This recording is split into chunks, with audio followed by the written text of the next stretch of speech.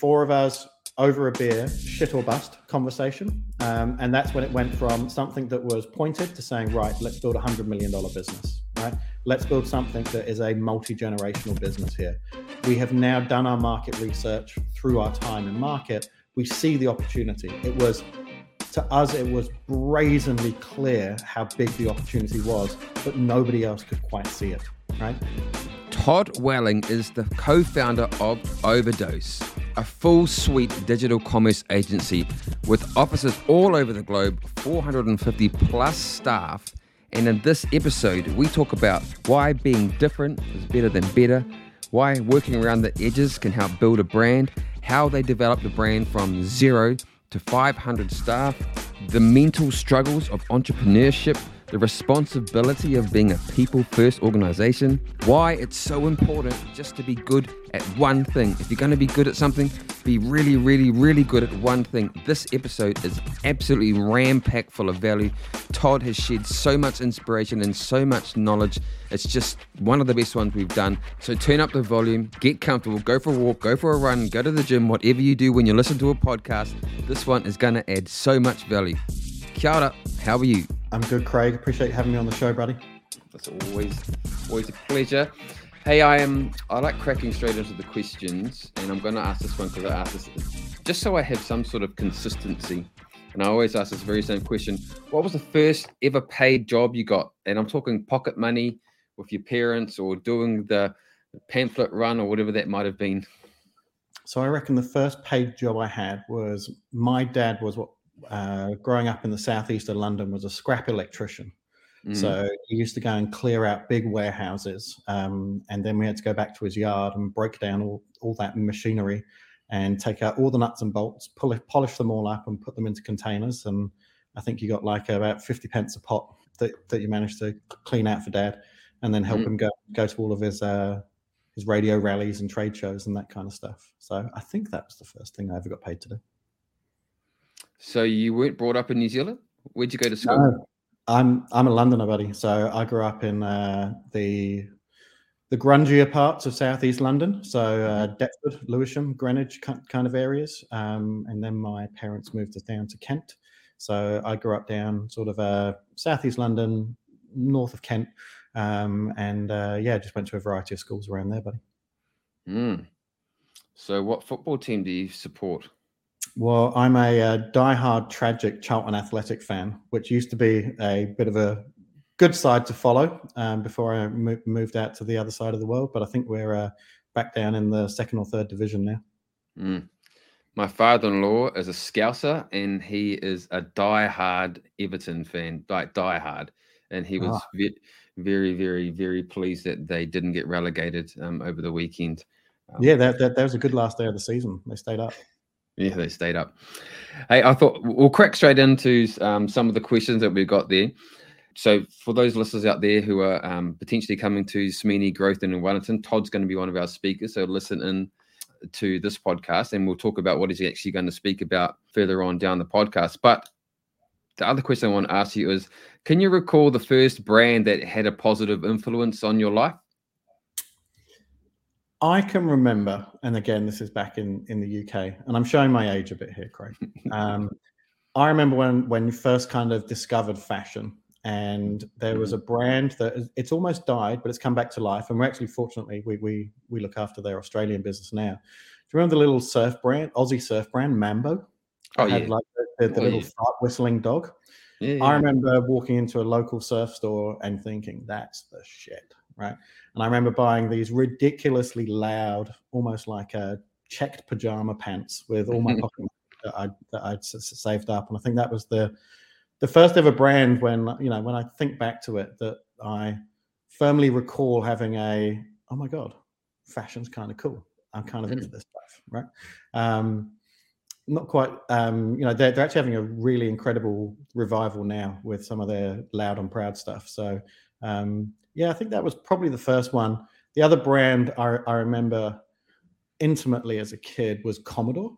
This was sort of like when you got that first game console and you had the little gun on it, kind of pre-Nintendo, pre-PlayStation, where all your games were on a little reel-to-reel cassette. And I remember having one of those Commodore ZX Spectrums and just shooting at pixels on the screen. And I guess I somehow ended up in tech off the back of that stuff. I remember one of my friends had a Commodore 64 back in the day. This would have been like the late 80s. And that was rad. We had Street Fighter 2 on it. It was pretty cool. Spent a lot of time at his house. Yeah, I remember the coolest thing you could get was the one that had the rubberized keyboard, right? where the little buttons were all kind of pre-rubber, and it's all pre-Apple stuff. But I just love those little tech gadgets. And now as a mid-40-year-old, you still get pumped when you see new stuff like, you know, Apple releasing their new headset today. It's like, right, how do I get my hands on one of those just to play with the stuff? Yeah. Okay, interesting. Okay, so we know we are in the Apple or Android space. Grew up over in the UK. Can you give us a bit of your origin story to, and then how you ended up being one of the founders of Overdose, and then what Overdose is? Yeah, long story. So I had the opportunity coming out of school to go and study, you know, real high-end, highbrow kind of Oxbridge stuff. And at the very last minute, I bailed away from that and decided instead of doing economics and management, I'll go and study product design I'm still not quite sure why. But I had a kind of I was a bit of a geeky, nerdy kid, but had a creative kind of lens on me.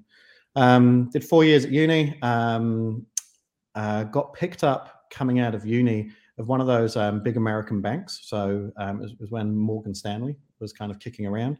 And this was sort of 96, 98, somewhere around about there, where you hadn't even really learned to program, to be honest. You've been taught a bit of Perl and that kind of stuff. And they had one of those things where like 1,000 people turn up and then they take like 5 people from that kind of recruitment phase.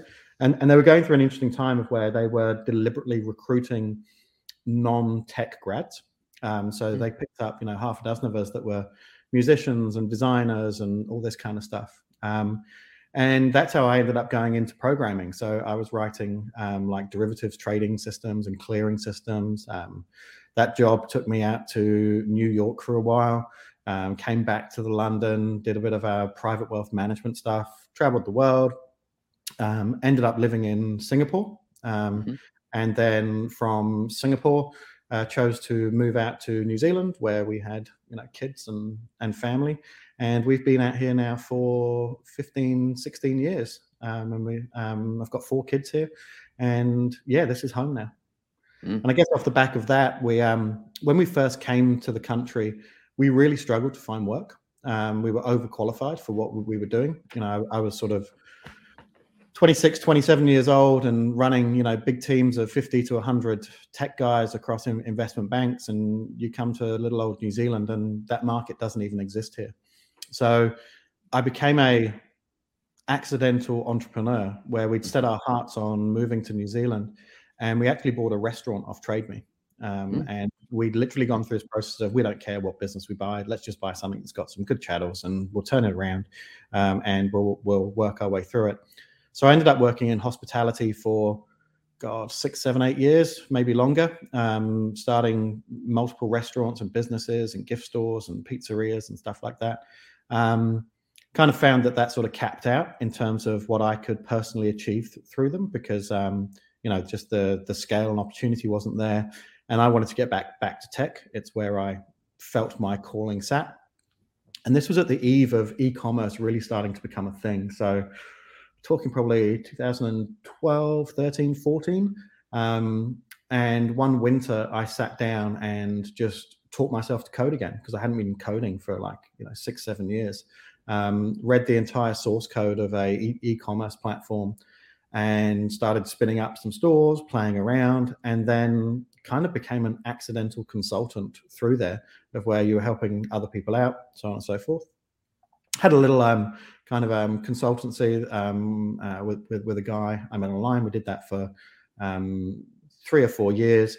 Realized that our ambition levels were just a bit kind of different in terms of what we wanted from life and what we wanted from the business. So I then struck out on my own and started Overdose. I started that with Ryan Delaney. So Ryan came on board as our Chief Experience Officer, so looks after everything design, creative, brand experience. And I basically headed up everything that was sort of strategy, sales, technology. And then we just started bringing guys on board to join us. So Nikolai, our CTO, joined pretty quickly after that. He was came from a client we've been working with, an incredible Kiwi fashion brand called I Love Ugly, which I'm sure many of you know. So we've been looking after those guys, and he jumped over to agency side. Then Paul jumped on board as he was then our Chief Operating Officer. He's now our CEO. He came from big agency land and basically taught us all the things we needed to know around structure and building large teams. And we basically built this incredible kinship of joint founders that came together over around about 2 years that had a balance between entrepreneurial aggression, strategy, operations, technology, experience. And then we started to blossom out from there. Started growing internationally, then started adding more service sets in. So started bringing in data and search and marketing into our mix. And now we sit as a group of around about 400 to 500 staff globally.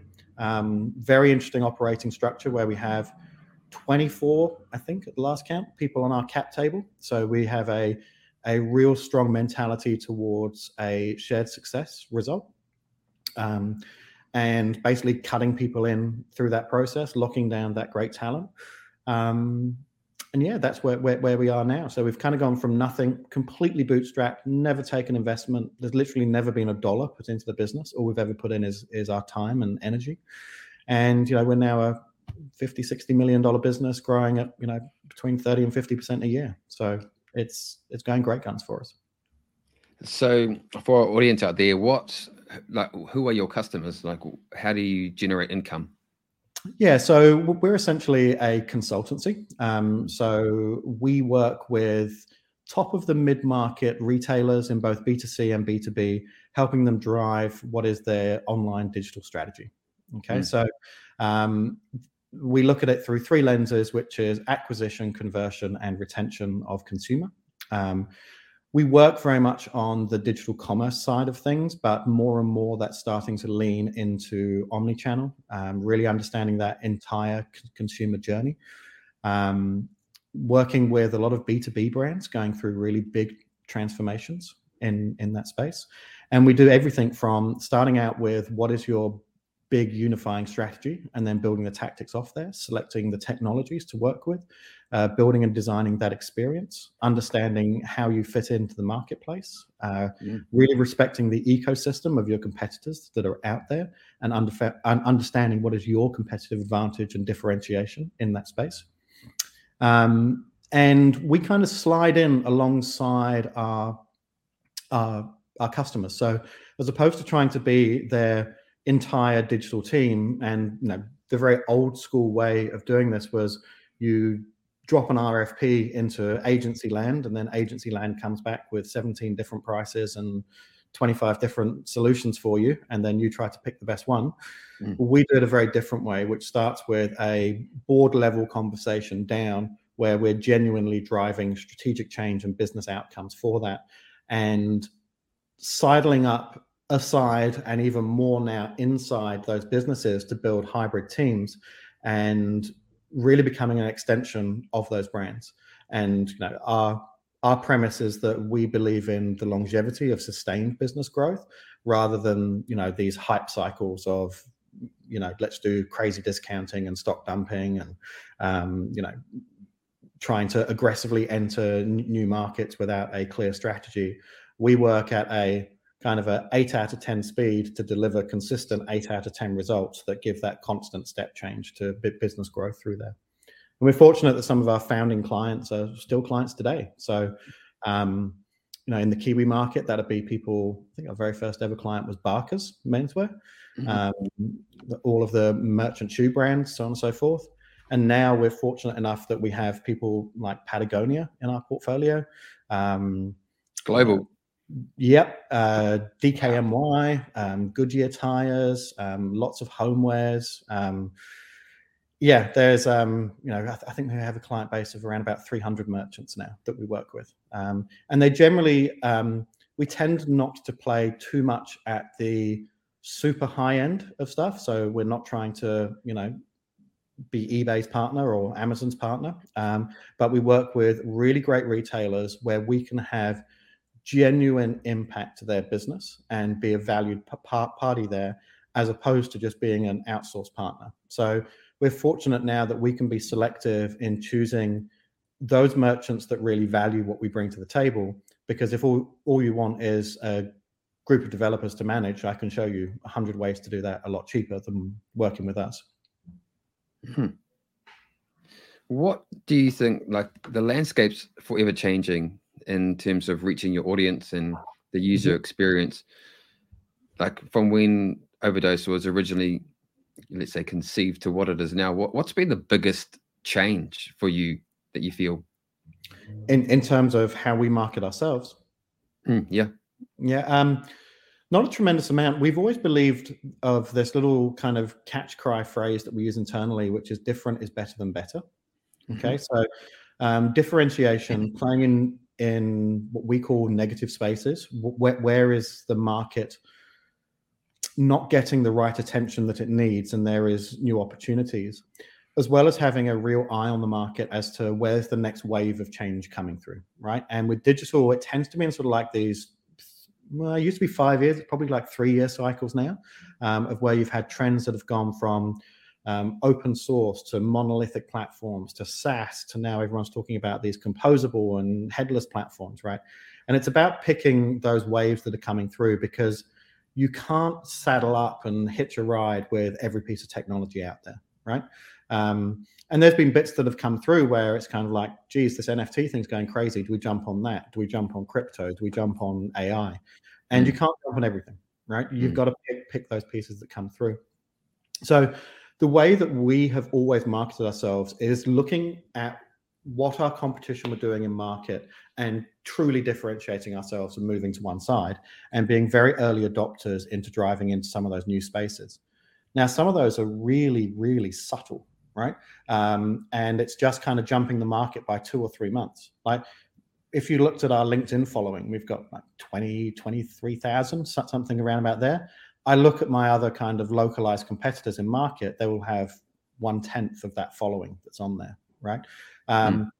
Even if you looked at little things on LinkedIn, like their little newsletter app that came up, right? We literally saw that and deployed on day one. Okay, so as soon as it came up, we were literally the first to market on that. And being that first to market advantage was incredible. Like we now have 7,500 people that picked up on what's this new thing, right? So just being aware and open to new opportunities. The other thing that I've always found difficult in our market is there is always opportunities to buy an audience, right? So you can go to every trade show and fair under the sun, right?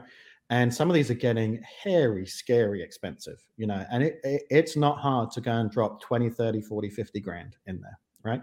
And it's what all of our competitors were doing. And we looked at it, and your default reaction is, well, there's the crowd. I guess that's where the business must be. I guess that's the rules of engagement, and that's how you're supposed to play the game. We chose a completely different tack, and I'm proud to say that over the 7 years that we've been trading, we've never paid for a trade show. Okay, we've just never done it.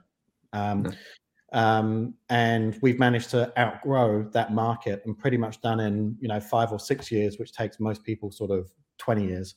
And the way we do that is playing around the edges and understanding where does that audience sit? How do we build intimate opportunities with our merchants? How do we build reputation and reverence? Just even some of the stylings of how we communicate our brand. Being called Overdose is pretty jarring, right? And it's deliberately so.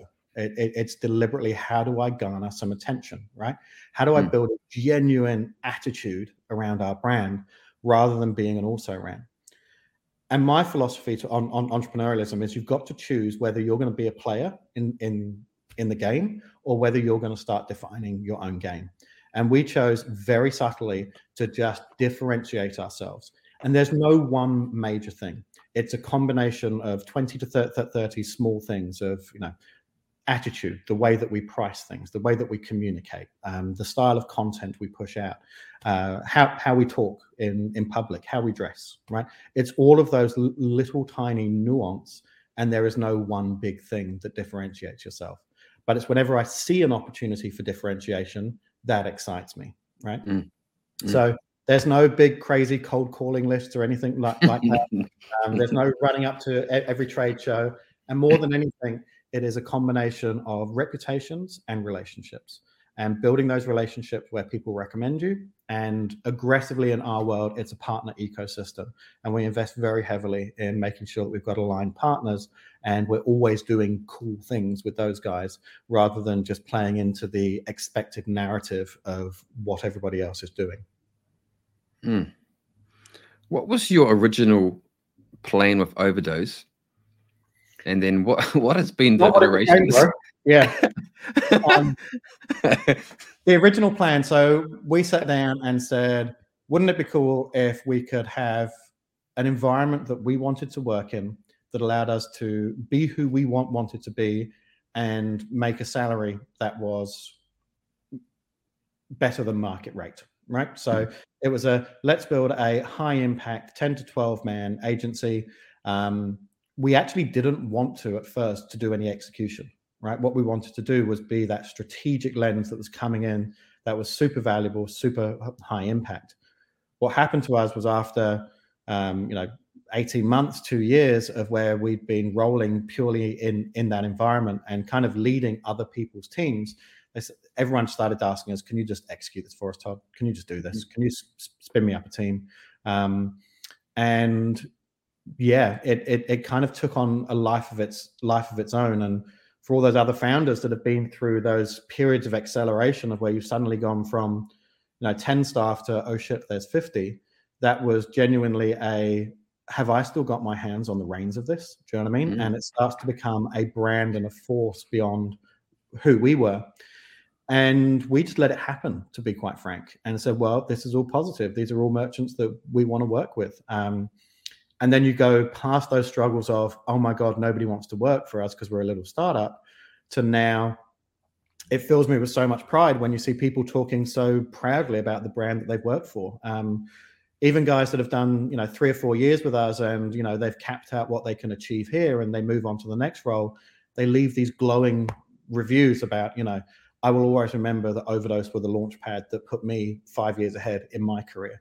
And now we've become a destination employer within our little niche of an ecosystem.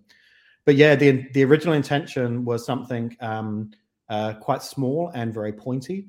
And we then sat down as a group after about 18 months to 2 years and really reset those expectations. And we had that collective 4 of us over a beer, shit or bust conversation. And that's when it went from something that was pointed to saying, right, let's build $100 million business, right? Let's build something that is a multi-generational business here. We have now done our market research through our time in market. We see the opportunity. To us, it was brazenly clear how big the opportunity was, but nobody else could quite see it, right? And even when we went and told people we were going to do it, saying, nah, never work. It's a closed market. You need this, you need that. You need the support of big networks. Like, we don't. We just don't need any of that. And operating with your back against the wall in a really low cash flow environment, and deciding to move from a profitable business into a pure growth machine, that was the real big kicker. Has there been a time in the lifespan of Overdose where there's been things that have kept you up at night, challenges that you didn't know whether or not you're actually going to be able to overcome, and then trying to sort of work it out in advance? Working it out in advance, no. Sleepless nights, absolutely, yes. And if you're not having sleepless nights as a founder entrepreneur, you're probably not doing it right, to be quite frank.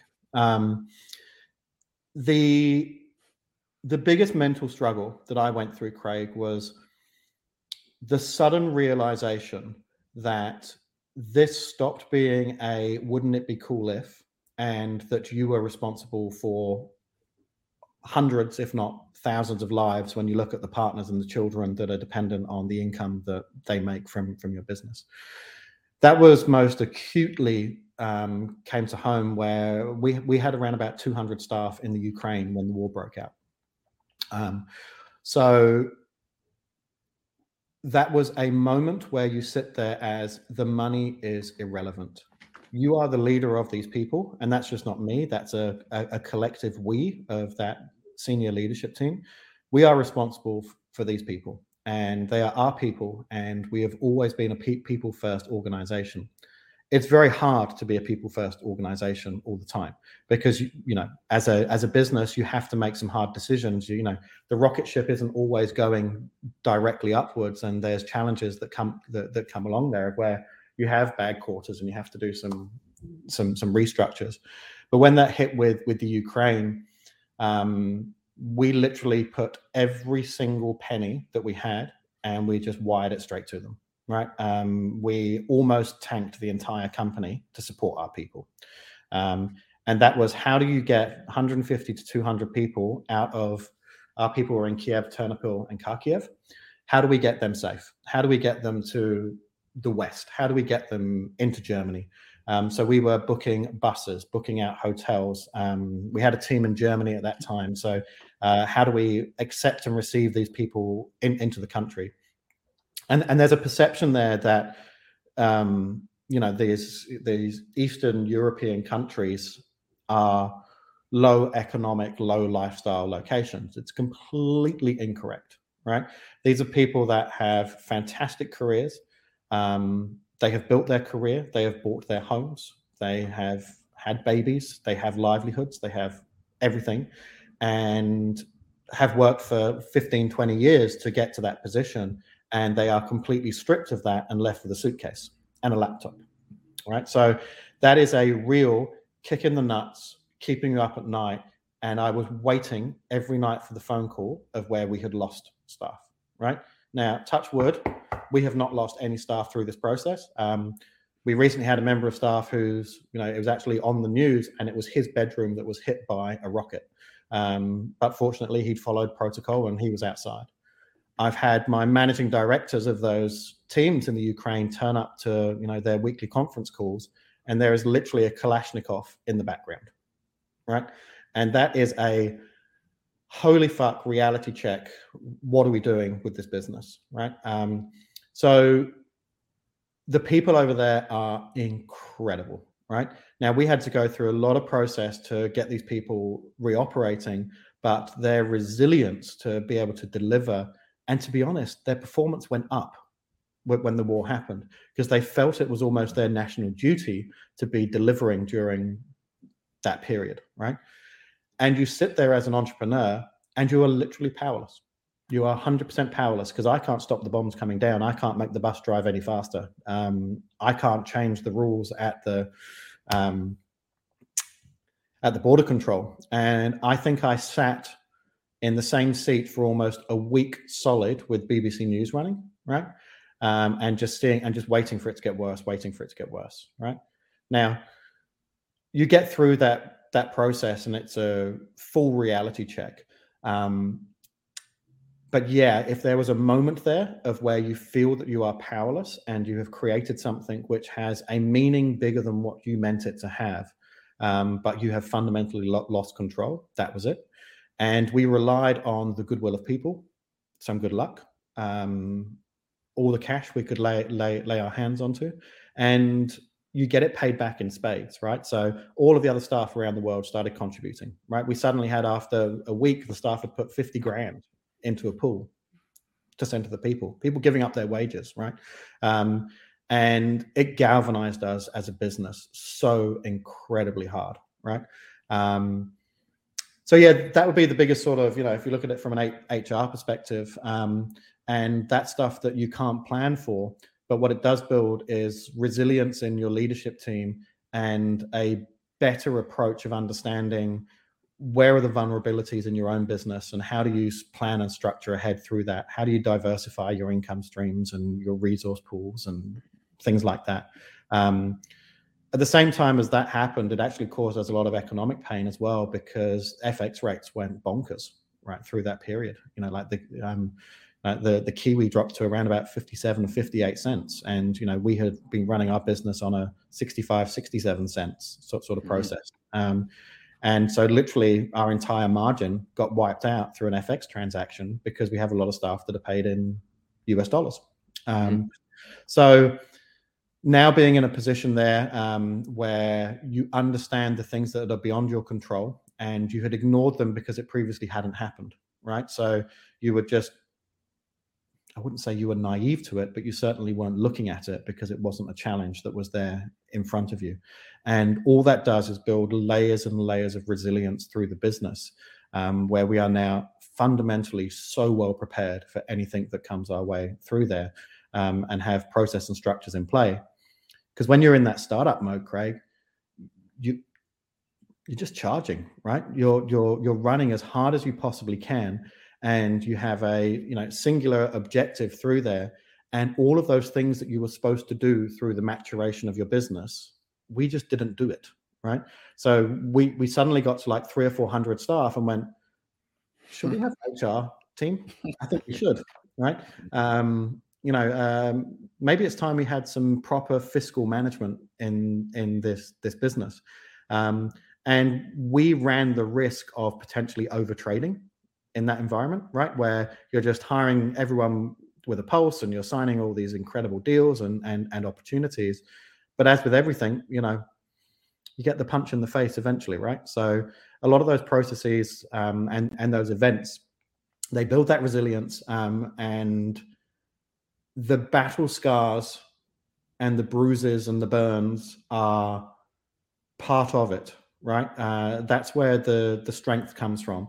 And I firmly believe that you have to go through adversity to build that strength. And if you were too well prepared, you wouldn't have learned the lessons that came through with that.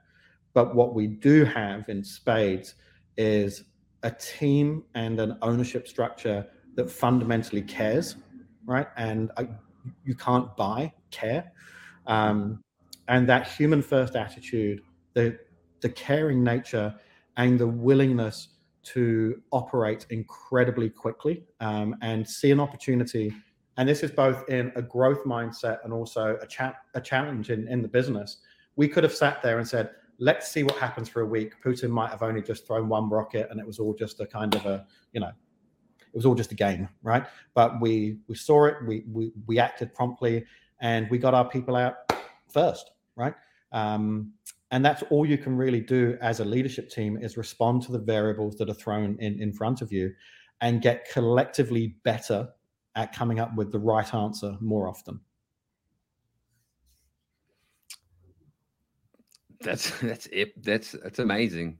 So, like, what's the most important thing in the world? Like the people, right? People. We are fundamentally a people business. We own we own a bit, but there's no real IP in our business. We don't have a product. We build solutions on other people's technologies. What we sell is the time, the attitude, and the experience of those bodies. So the people are our product. So if you're not looking after your people, you haven't really got much of a business. What advice would you give someone out there who is currently in a similar project or similar scenario that you were in when you first started Overdose, that you wished that you knew, that you know now, I should say, that you wished you knew back then? What would be something that you'd say to you, or maybe something you'd say to your younger self when you're like, okay, Todd, this is what's going to happen. You need to do this, or else this is going to happen. So I think as an entrepreneur, what I mentally struggle with, and this is a blessing and a curse, is I don't have a gauge and a barometer of what is enough. Do you know what I mean? And I have a lot of envy when I speak to other entrepreneurs and they come onto our pod, and you can see that they've found what is enough. And they have found that piece of like, no, do you know what? I don't want to go and open up in China and the US, right? And so I've always been incredibly impatient and love the speed. So if I was telling myself anything, it would be just calm the fuck down, right? Chill out. It'll all be okay, right?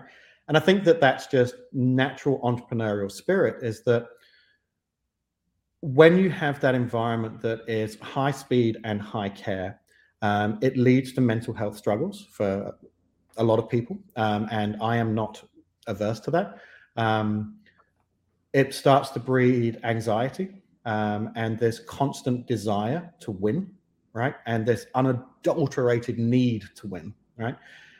What comes through that is that you wear the failures much more than you celebrate the successes. And that's something I've personally been working on for the past 3 or 4 years, of where you'll lose one pitch and you will have all these massive debriefs and bring the whole team together. And what have we done wrong? The world's collapsing, all of this. And then you forget that you closed 8 other deals and it just wasn't meant to be that environment. So I would stress to myself that it is try to understand what contentment really looks like. And I still haven't found that for myself.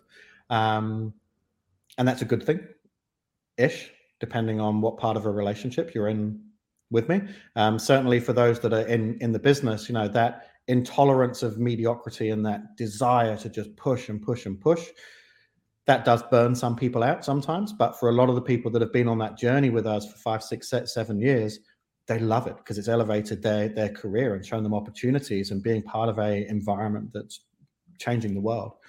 But I certainly think that I need to spend a lot more time pausing, stepping back, and reflecting on those successes rather than wearing the occasional L's that you just have to wear in any business, right? You have to have that level of resilience to work through there.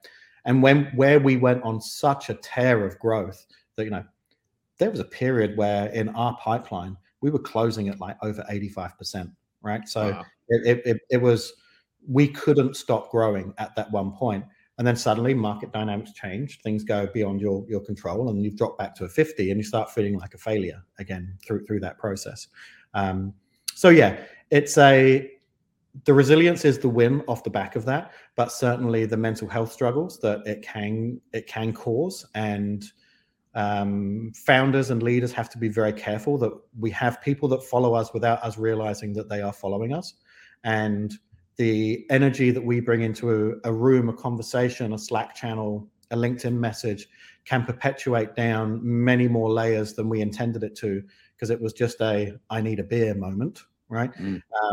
And so understanding to control that emotional energy and being able to bring your best self into all those environments and find strong separation between what is your social life and your raison d'etre, and not necessarily allowing the business to become your only objective, right?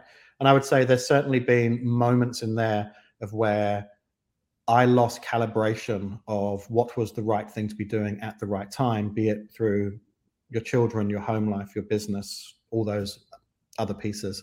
And you're doing it for the right reasons, for the future of your whānau and, the amazing tamariki that we have. But it's also, they have a shorter cycle of memories than we do, right? So it's about finding that necessity of balance and the resilience that goes through it, and maybe just run it at 5th, not in 6th every time, and revving the engine at every corner. Yeah. I suppose it's just value and currency, and what currency is the most valuable. For me, it's time. And time, there's time with, I've got young kids, and you never get that back. They'll be gone when they're 18 or whatever. 100%. And I think as much of it as time, it's actually attention as well.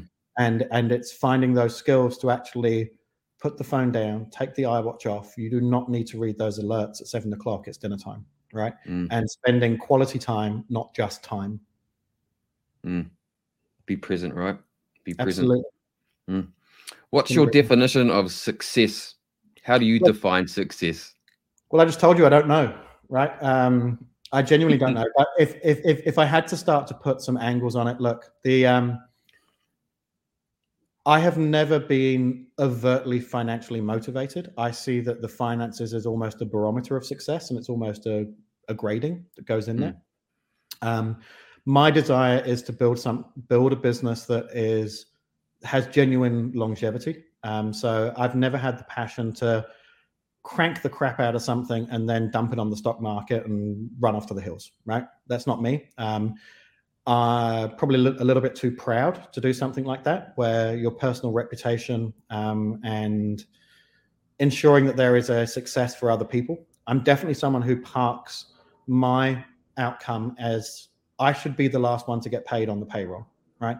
I should be the last one that gets paid in a shareholder event, right? So it's ensuring the success of those around us and the stability of the business, and genuinely the sustained growth. It's always nice to be recognized as someone that switched things up and changed things, and you win these high growth awards and these Deloitte awards and all that kind of stuff. It's nice, and don't get me wrong, but I think for me, I love the journey as much as trying to find where the destination is, because I'm not 100% sure what that destination is, but it's the journey of constantly course correcting, right? Seeing new opportunities and having a leadership team around me that is willing to follow some of my whims, right? And some of them have been absolute slam dunks, and some of them have been absolute write-offs, right? And I guess as long as you are delivering more slam dunks than you are write-offs, then you continue to have the support through there.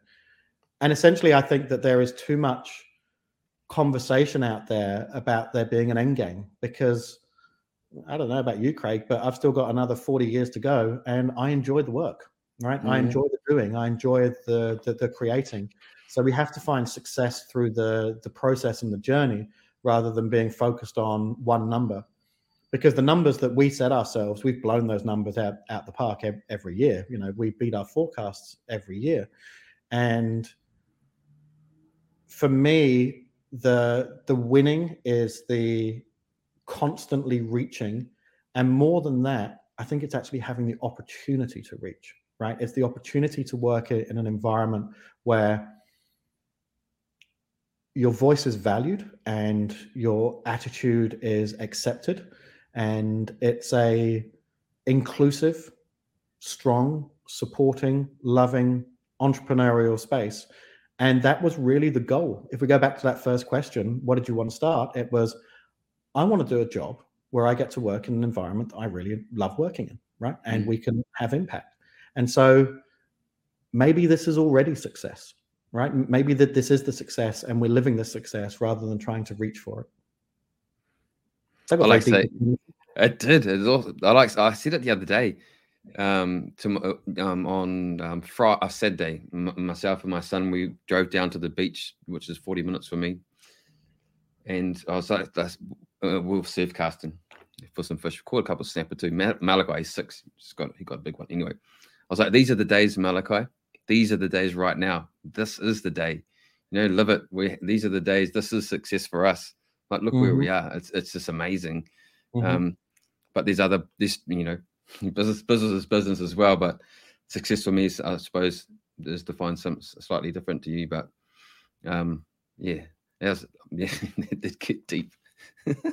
It's awesome. It was a good conversation. I love it. This has been really fun.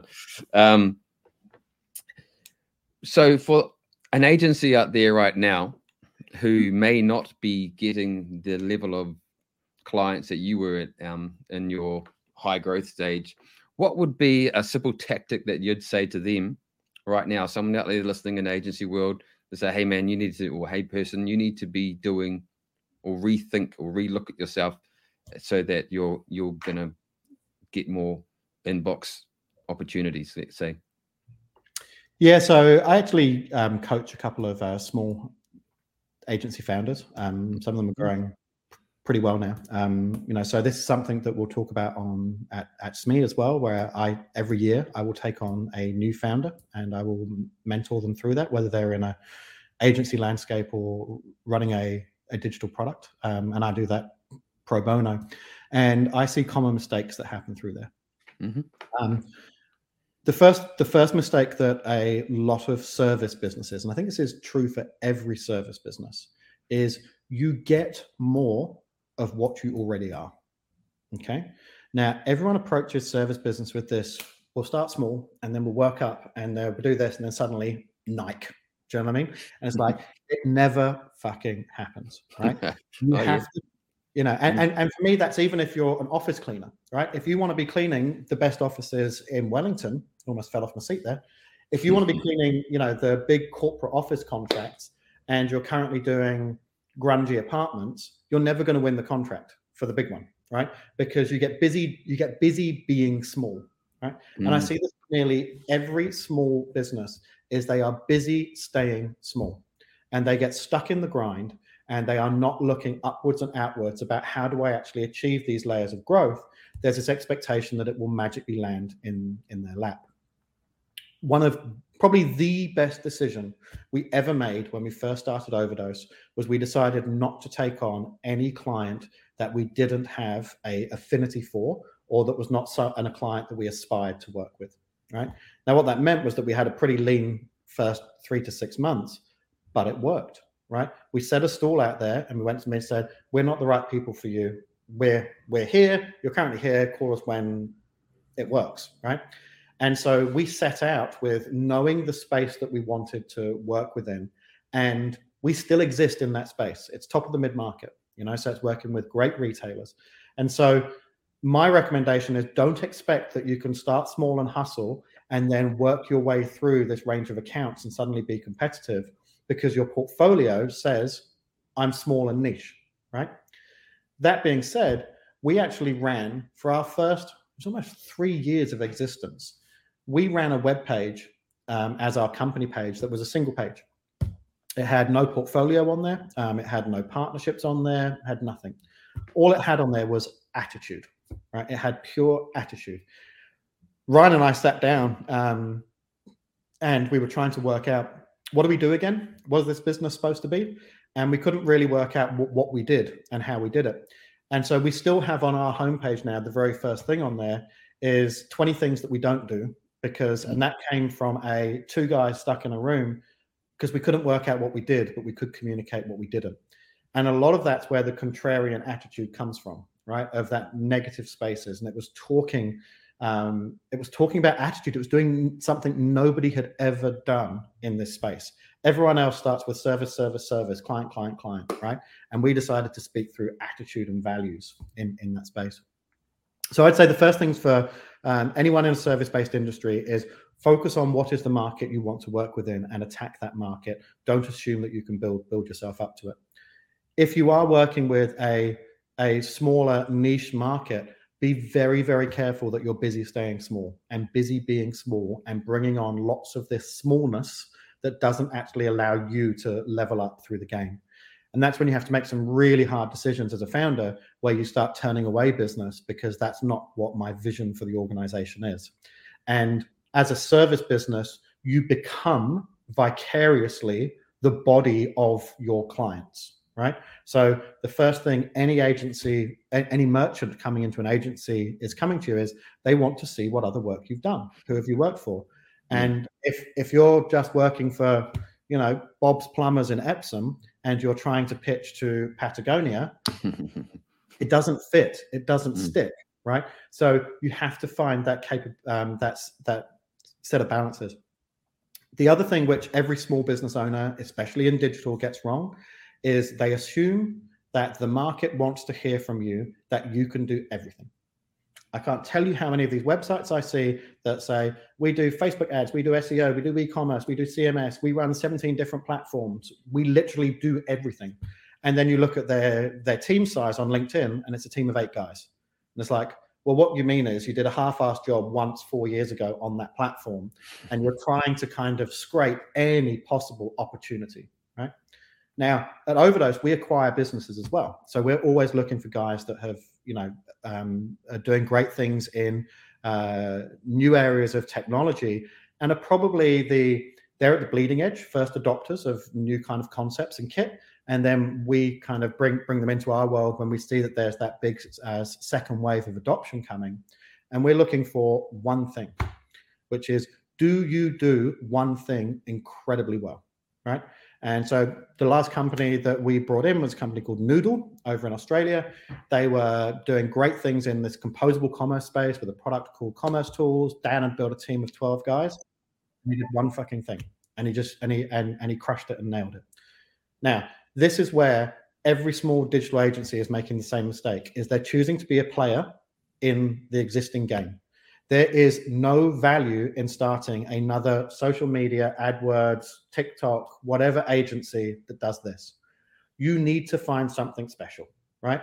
Our special thing was that we found, the launch of commerce, right? And where that was going, and we rode that wave. So you need to find those areas in market, not just that you're good at, but that have a single defined definition that you can accelerate through. Because otherwise you are just competing with people that have been doing it for longer, have a larger portfolio of clients than you do, and you are fighting an uphill battle with very, very little differentiation, apart from saying we convert at 75% and we get 18 times ROAS. That's not what sells. You have to be differentiated. So finding that differentiation, that's the key. It's not a rinse and repeat attitude. And we say all the time, there's little commerce agencies that pop up around us all the time, and I will go and help them because generally they're playing in a different market to where we are. But that opportunity for amplified growth, there's still some there where you can kind of pick up 20, 30% growth a year from a small team, but the lion's share is already gone, right? So this isn't a please don't compete with Todd argument. This is if you want to be successful, find something which is genuinely pointed, right? So that would be now you should be looking at the AI space, right? And one of the advantages that a new startup has over my business, we're pretty nimble and agile for a 400-man team, but I can never be as agile as a 3-man crew that have just come out of university and are willing to live off ramen and are insane coders and can knock out MVPs and products at speed. And that's what scares people like me as larger agency owners, is those guys that are doing something uniquely different. What doesn't scare us is people that are trying to do the same thing as us, because we already feel that we've got that kind of competitive advantage through that space. So differentiation and really understanding your market. And that key to differentiation is find one thing. And Overdose started doing one thing. We sold strategy. We sold digital commerce strategy. And then we grew out from there. When we nailed one niche, we went sideways. Don't build a thin, skinny business. You need a tall, pointy business. And that's how you have success in a digital lens now. I listened to a podcast. I actually watched it. I haven't watched a podcast, very many of them. And it was a podcast with Alex Hormozi, and he was podcasting Flex. He was a 12-time Mr. Olympia. And Mr. Flex was asked Alex, what do you think I should do? I've got all of these business opportunities and I'm just not sure which one to do. And he said, well, Flex, you were the world bodybuilding champ for 12 years in a row, right? And yep. He said, could you have been the CrossFit champ, the powerlifting champ, the aerobics champ, and also a surfer? And he said, oh, hell no. I had to focus completely on bodybuilding. And he's like, of course. So just focus on one thing and do it really well. Mm-hmm. And then this week, and exactly what you just said. Exactly what you just said. Just be good at one thing. Just be good at one thing. There's and that's one of, we're both parents, and we still have an education system that rewards our children for being superstars at everything, right? Mm-hmm. You need to get straight A's. You need all this. And I've got one of my daughters now who's freaking out that she's struggling with one of her A-levels. And it's like, it doesn't matter, right? It genuinely doesn't matter, because those other three, you are crushing it at, right? Mm-hmm. So let's focus on those skills, right? And I think that that's part of the balance of entrepreneurialism, of where we need to push that message more to market, which is your strengths are what you should be amplifying and not trying to patch up your weaknesses. And that was probably the biggest entrepreneurial journey that I went through, which is when I handed over the CEO role of the business around about a year, 18 months ago to Paul, because I suddenly realized that I'm not a very good CEO, right? I'm not the best person in a room with 400 staff and keeping them all up to date and building HR policies and building financial models. What I'm really good at is going out and inspiring merchants and growing the business and having a strategic lens on what our new opportunities are ahead of us. And that moment of realization of stop trying to fudge your weaknesses and actually double down, triple down on your strengths. That's the gold, bro. That's the gold. Very last question, because I'm conscious of time. All good, man. You're speaking at Smeedy Growth. Can you give us a bit of a pitch on what our listeners are going to learn? Yeah, we're going to do a really fun session called the Founder's Mindset. Now, this is a deck that I update every year, and I originally did it for my staff. So we presented this internally and talked through how does Todd's brain work? What are these things, and why is he making these decisions, and what are those plays? And as I learn and evolve every year, I drop some more things in there. So it's going to be a really fun session of lots of mini lessons that I've learned along the way, and how I have reshaped my frame of reference for what being an entrepreneur means. And hopefully there'll be some incredible learnings and a few laughs along the way that will help you on your journey as well. Awesome, Todd. This has been an awesome conversation. I'm looking forward to listening to you down in Wellington in July. But let's wrap it up on that. It's super. Thank you so much. This has been really, really fun. I've learned a lot. And the one thing I love about podcasting for myself as well is that when I have a question in my mind, I can always ask people like yourself and get answers. And hopefully someone else out there, I'm sure there's more people than me with similar problems. And I know this one added a whole bunch of value. So Todd, thank you so much for your time. I really, really do appreciate it. Appreciate it, man. Awesome. You be cool. Thanks, man. I'll see you in Wellington. Will do. See you. Todd Welling is the co-founder of Overdose. Thank you so much for listening to this podcast. If you're still listening now, it's so rad. It's right at the end of it.